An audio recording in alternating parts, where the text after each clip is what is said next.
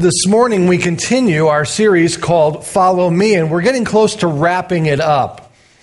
In fact, next Sunday we will wrap it up as we find the last Follow Me invitation offered to Peter at the end of John's Gospel.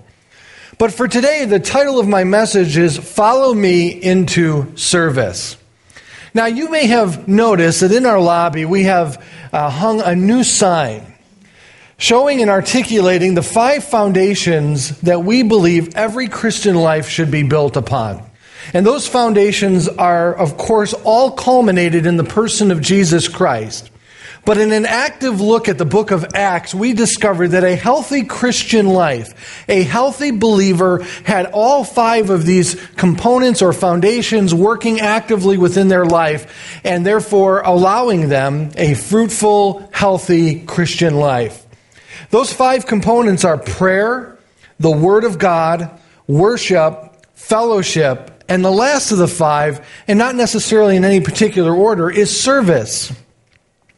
Here at Calvary Chapel, we believe that every single person in the body of Christ has been gifted by God in some unique way to serve the body of Christ, to be an active participant in what God is doing in and through His church. The church is not a building. This building doesn't constitute a church. It's simply formed into a church to allow the church to gather. The church is you and I. We are the church. We are the body of Christ. He is the head of the church. We are the body of the church. And we are now supposed to continue that ministry, that mission that He set forth in His advent, in His coming. We are to continue that work. And I have discovered that as I have read through the book of Acts, which we will be looking at next after this series, we're going to be going into the book of Acts to look at Acts, the acts of a Christian. We're going to rediscover what Christianity looks like. In the Follow Me, we discovered and rediscovered the call of the Christian, what God is asking us to do. Now we're going to see and demonstrate and watch and rediscover possibly what Christianity looks like through the actions of the early church. But that being said, often when a Christian comes to me and they are in a place of an unhealthy status of some sort, I often go through these 5 points with them. How is your prayer life? Are you spending time in the Word? Are you worshiping God? And it's a little bit different than just coming and singing and praising God. The worship of God means the sacrifice of self in the pursuit of the glorification of Him. Fellowship with other believers, key, really important to the health of our Christian life. But then there's the last, and that is service. And I have discovered that there are a lot of, and excuse me for saying this, fat sheep in the body of Christ. Very well taught, very knowledgeable in biblical doctrine, but they're not doing anything with it. They're not living it out. All theology is meant to be lived out in the believer's life. That was every intention of every apostle. They would teach us the realities and the truth of the Christian faith concerning Jesus and all of the doctrine that He has given us. But then it was meant to be lived out. It was meant to be played out in our lives. And as we live it out, one of those ways that we can live it out is through our service towards one another. And so there's a lot of Christians who are doing a lot of good things. They're in fellowship. They're worshiping God. They're in the Word. They're in prayer. But they're still seemingly lacking in their Christian life experience. And it's because they're not serving. They're not giving of themselves. They're not laying themselves down and offering themselves and being part of the body of Christ. You see, I believe that God says that there are no spectators in the body of Christ. There's nobody who rides the bench, okay? There's nobody who's up in the grandstand just watching as the drama unfolds, the redemptive drama unfolds before them, and they're inactive and they're not a participant and they're just cheering on those who are active. The Bible never describes an individual of such status. We're all meant to be active. We are all members of the body of Christ. We are all play an important role in the body of Christ, and everyone is important. And when the body of Christ doesn't function properly, the church doesn't function properly. And again, I've seen that there are many who are in an unhealthy state in their Christian walk simply because they are not serving in some capacity. They are not allowing God to work through them for His glory, for His purposes, and for the edification of the body of Christ. Now, we do not serve God for ourselves. We don't serve God because it makes us feel better about ourselves. We serve God to glorify Him with our lives. That's why we serve God. It's not about us, it's all about Him. And it begins with these two words, follow me. If you are going to serve Jesus Christ, it begins by you following Him. Let's read verse 26 in John's Gospel, chapter 12. John's Gospel, chapter 12, verse 26. And then we're going to go back and we're going to bring it up to speed within its context. But listen to what Jesus says. If anyone serves me, what are the next two words? He must. It's not optional. He must follow me. And where I am, there my servant will be also. If anyone serves me, the Father will honor him. That's what we are going to be looking at this morning. That's what we're going to be digging our teeth into, to understand that our service for Christ, which is a necessity, which is a necessary component of a healthy Christian life, must begin by us following personally Jesus Christ. It cannot activate in any other way apart from that. It must begin with us following Christ. Let's ask God to bless the word. Father, we now come before you and ask that you would work through your word and make these things real to us as your Spirit shows us and guides us and leads us. Father, help us to understand that we're all meant to play a role, that there are no spectators. We're all meant to serve you in some way in the body of Christ for the edification of the body of Christ in pursuit of glorifying you with our entire life.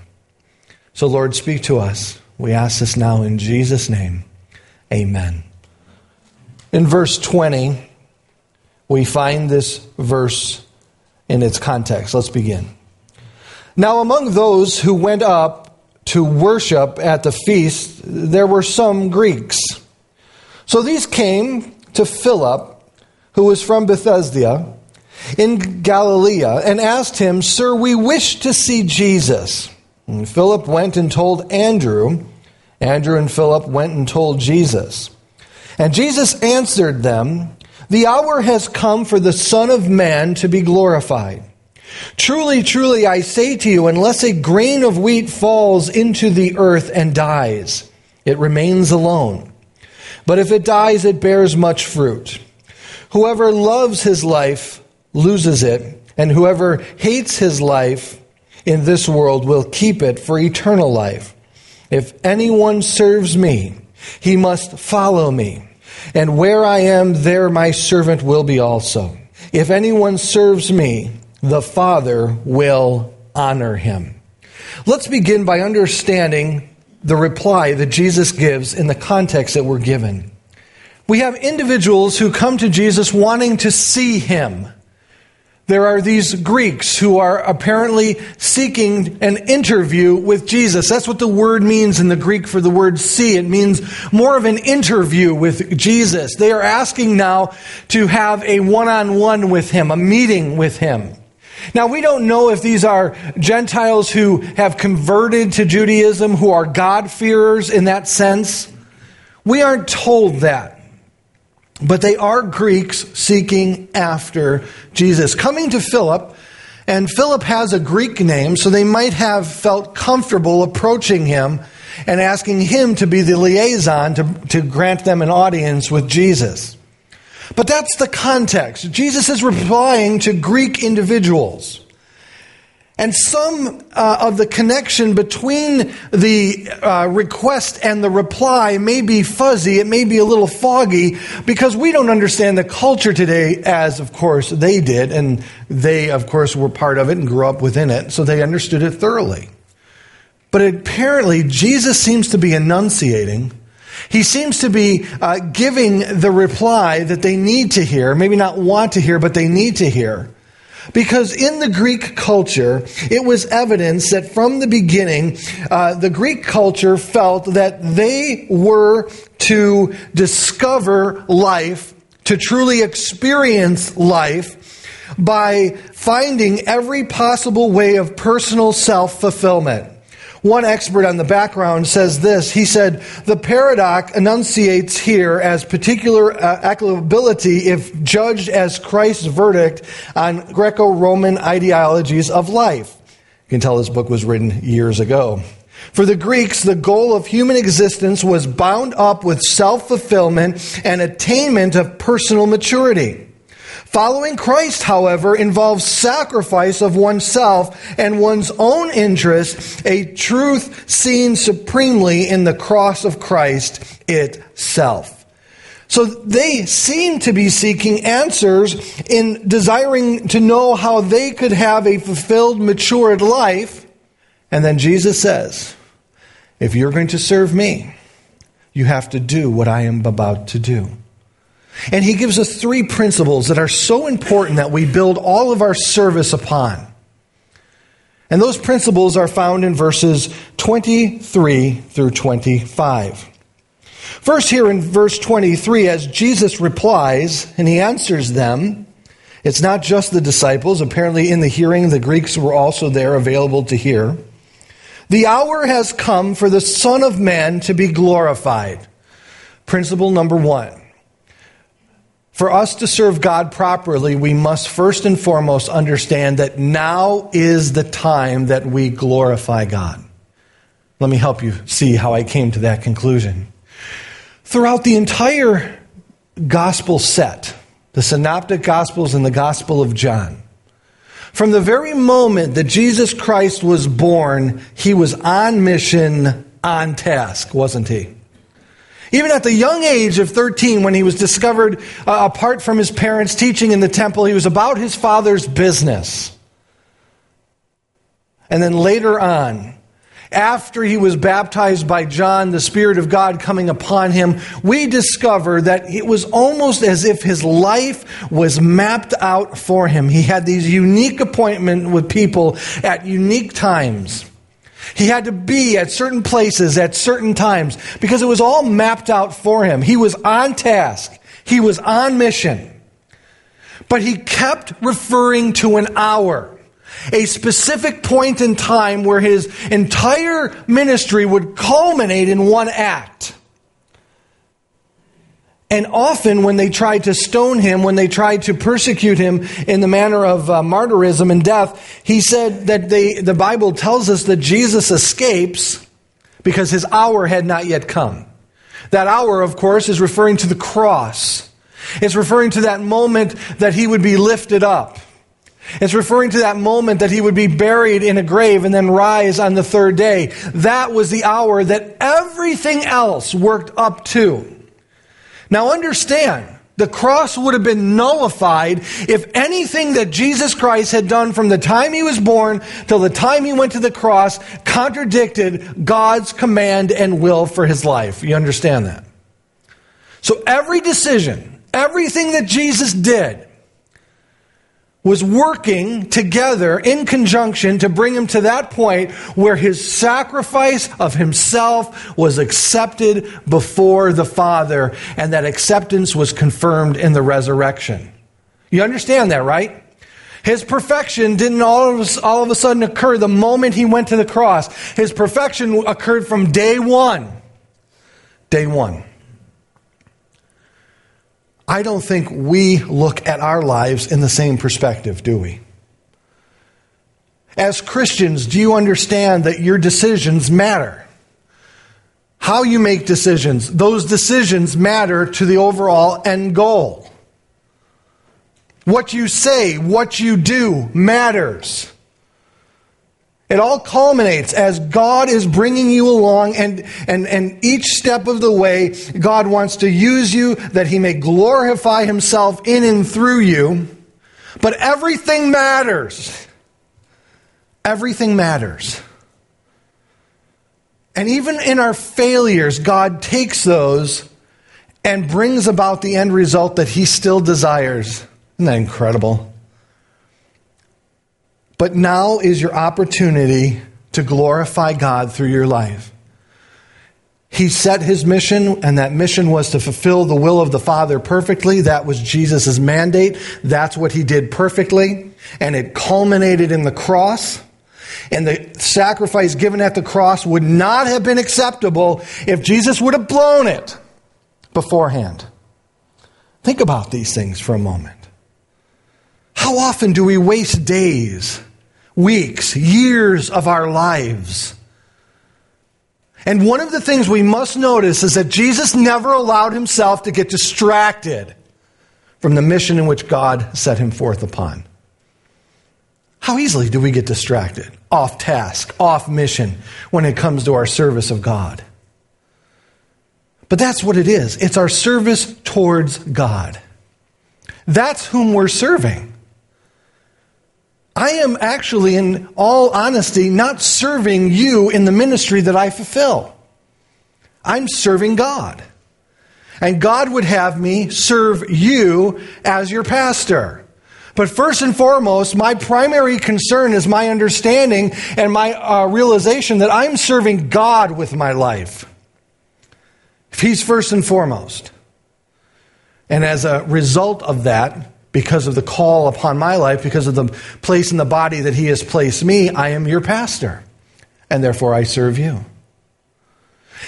One of the things we've done in American Christianity that we have to be incredibly aware of, and some of you here might be able to relate to what I'm about to say.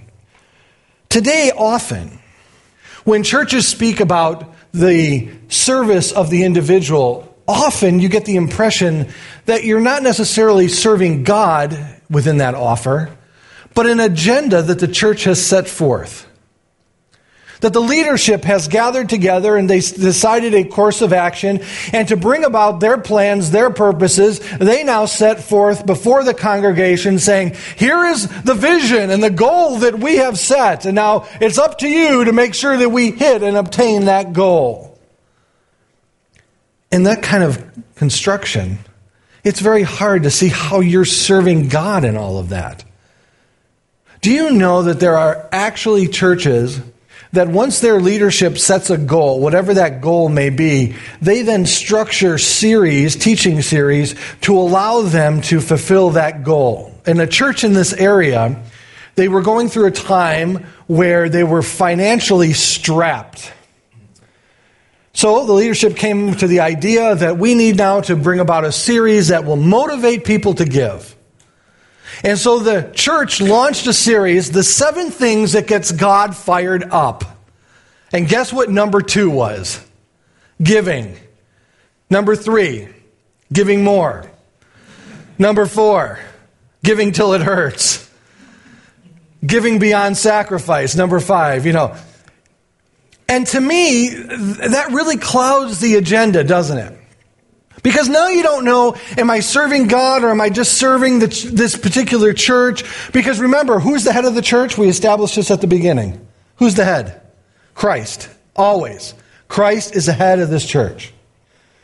Now, if we have needs within the body of Christ, I think they should be presented as needs. Here's what we are facing. Here's what's happening. Maybe God would have you jump on board. And then allow that individual to pray and to seek the Lord to see if that's where God would have them fulfill and to serve. But if we simply subscribe people to an agenda, understand, I like the way one person said it. It is easy to rally people to a cause. It's much harder to rally them to Christ. So let us be aware that we serve God. Any service that we engage within is to glorify God. Okay? You are serving God. You're not serving me. you are serving the Lord.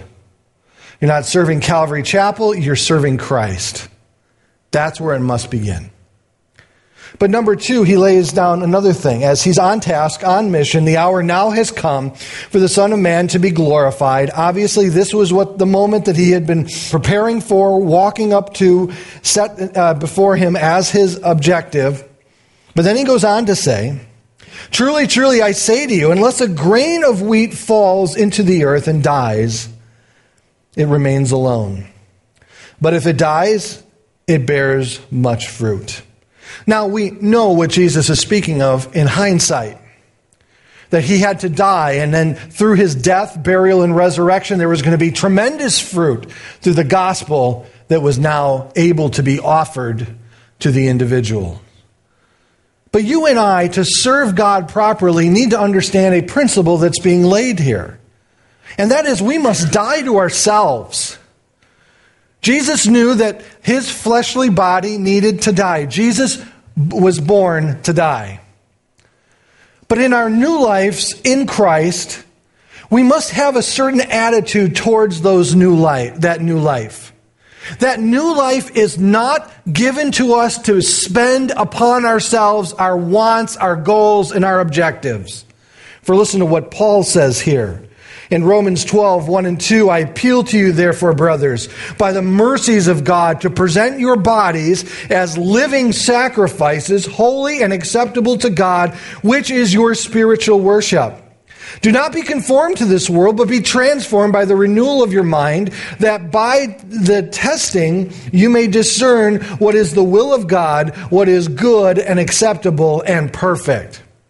Our new lives that we have in Christ are meant to give us the ability to separate ourselves from the old and to live within the new. And the very first thing that we do with this new life that God has given to us, we lay it before him and saying, Lord, I'm a living sacrifice for you. Anything that you want me to do, wherever you would have me to go, that is what I will do. So it starts with the mindset of dying to ourselves and becoming a living sacrifice if we're going to serve God properly. And in that position of being a living sacrifice, Paul then goes on to say in Galatians 2:20 that it's no longer him who lives, but Christ who lives through him. I have been crucified with Christ. It is no longer I who live, but Christ who lives in me. And the life I now live in the flesh, I live by faith in the Son of God, who loved me and gave himself for me. We have become servants of God, bought and paid for, not by gold and silver, but by the precious blood of Christ. We then lay this new life that he has granted us and given us before him, saying, Lord, take me. Let me sum it up for you this way. Jesus said it perfectly. Not my will, but your will be done, Lord. And then understand that it is Christ. Since you've been crucified with Christ, it is no longer you who live, but Christ who lives through you for the purpose of glorifying the Father in heaven. Even Jesus himself said this, and whoever does not take his cross and follow me is not worthy of me. Whoever finds his life will lose it, and whoever loses his life for my sake will find it. Warren Wiersbe commented on these verses, and he said this, God's children are like seeds. They are small and insignificant, but they have life in them. God's life. However, that life can never be fulfilled unless we yield ourselves to God and permit him to plant us. We must die to self so that we may live unto God. The only way to have a fruitful life is to follow Jesus Christ in death, burial, and resurrection. That is what Christ meant here. That he wasn't going to fulfill all that God had for him until he died and being planted like a seed. It was an idiom used at that time to show a multiplicity from one simple thing to many things. And Jesus uses that to describe what he is about to do. The third principle is found in verse 25. If we are going to serve God properly, we have to be aware of this world. Whoever loves his life loses it, And whoever hates his life in this world will keep it for eternal life. One of the great antagonists to our commitment to Christ and our service to him is the world around us.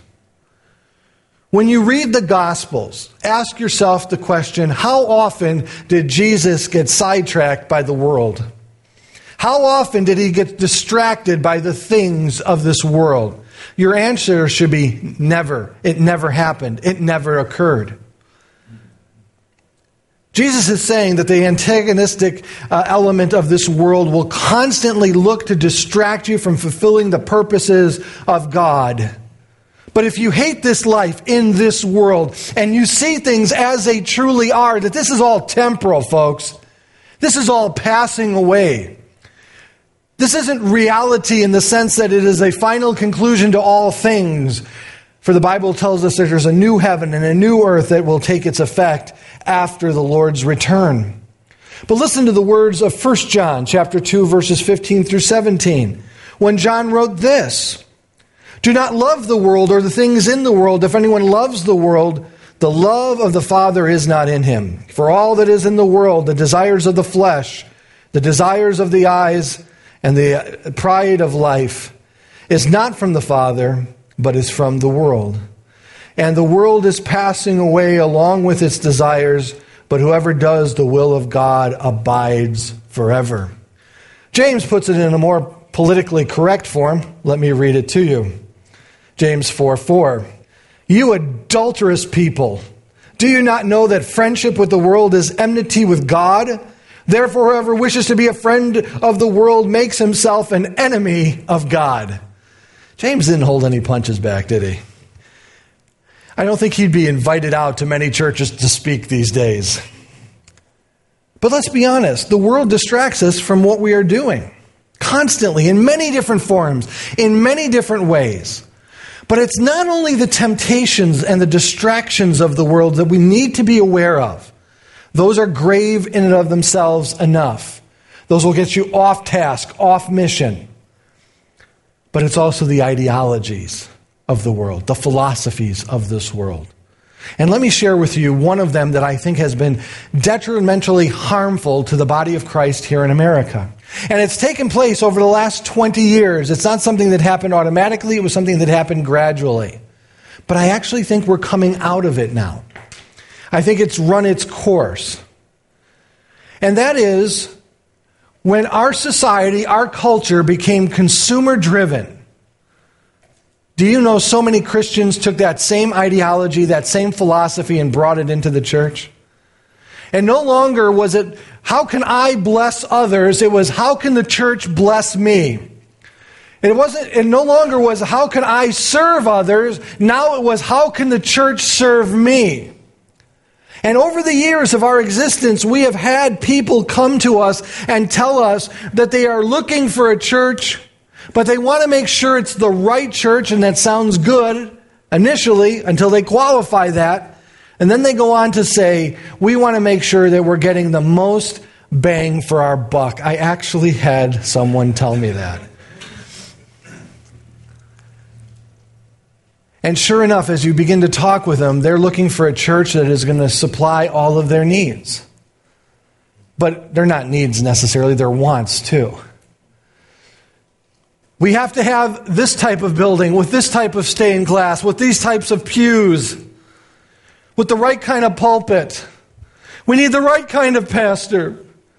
We need the right kind of Sunday school. We need the right kind of this, the right kind of that. And it's all aesthetics. Nothing that really has core value to the overall mission of the church. But they became consumer-minded. So they were shopping for churches. And as they were shopping for churches, they were looking for the church that they could gain the most benefit from themselves without contributing anything to. That's the consumer mentality that's been detrimental to the body of Christ. Because it has fed into this mindset that it is all about me, rather than being all about Him. But Jesus said, be careful, that if you are truly going to serve me, Know that the hour has come. This is your life, the new life that God has given you, that you should serve God within it. That's what he gave it to you for. Number 2, he told you very clearly that we must understand that we need to die to self if we are going to serve him properly. And number 3, we must understand that we must hate this world in comparison to our love for those things of Christ. As one wrote about this, he said this: we are all called to hate our life in the sense that we disregard it, but in the sense that we have freely given it up to God. Our life is precious to us, but only because it is something that we can give to Jesus. That's what he is asking us to do. If it's all about you, and if it's all about your wants, and if it's all about you and this and what you're going to gain out of your following Christ, you're going to miss what you need to do to truly, properly serve him. And we come to our closing verse. Listen to his words again after we track through these verses. If anyone serves me, he must. It's not optional. He must follow me. And where I am, here are the 2 promised benefits. There my servant will be also. And if anyone serves me, the second benefit is that the Father will honor him. We need to remember that if we have carried that consumer mentality, Jesus has given you a word of wisdom in the description of his own personal mission. To any of those who carry that consumer mentality and it's all about us, remember what Jesus said: I have not come to be served, but to serve. And once we move out of that mindset, and once we understand that God's ways are not our ways, and his thoughts are not our thoughts, and that we need to humble ourselves, and then he will exalt us rather than looking to exalt ourselves personally. This is where so many Christians are having such difficulty. They're not allowing the full working out of everything that they have allowed to come in through the teaching of the Word of God. And it's interesting because our society is so conscientious about, physical health, what we eat and how much we eat, and then how much we work out, etc. But when it comes to the Christian life, it just seems like we can just keep eating, and there isn't any repercussion, there isn't any residual effects, but there is huge effects. God wants you to be seeking him. He wants you to understand the gifting that he has given you, that you may use it to edify the body of Christ and to glorify him. But it all begins with our following him. Knowing that now is the time, knowing that we must die to ourselves, and knowing that we must not be distracted by this world and the love for it, with eyes on him, allowing him to lead us, allowing him to guide us. That is what we must do to follow him and to serve him. I like what Warren Wiersbe said. He said, in these words, Jesus challenges us today to surrender our lives to him. Note the contrast. Loneliness or fruitfulness. Losing your life or keeping your life. Serving self or serving Christ. Pleasing self or receiving God's honor. I think it's amazing that the moment that Jesus Christ prepared himself for 33 years was a moment in time from the human perspective that it seemed like an absolute failure in the life of Christ.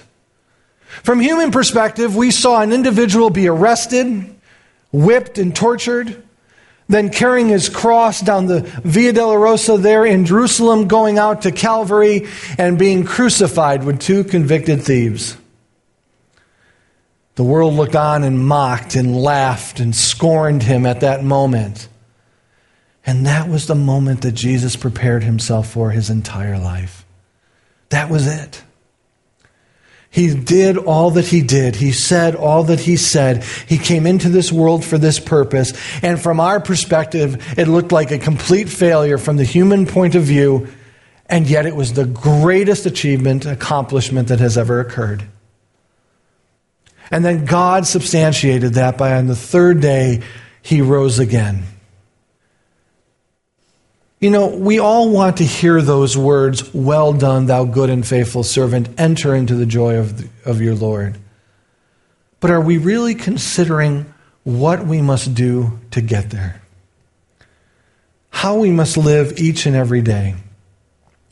And how our decisions, our thoughts, our actions, our words change or continue the objective that God has set before us?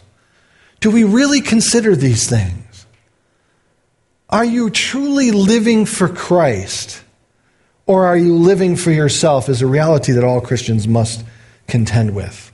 I think of the example that Jesus stated, and that's what he means when he says, follow me. If you're going to serve me, you must follow me. Look at my example, learn from it, imitate it, copy it, repeat it, and where I am, there you will be also.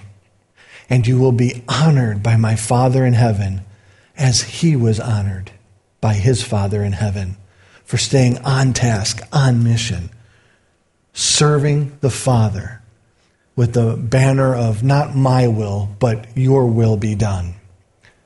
Follow me into service is the invitation given to us this morning.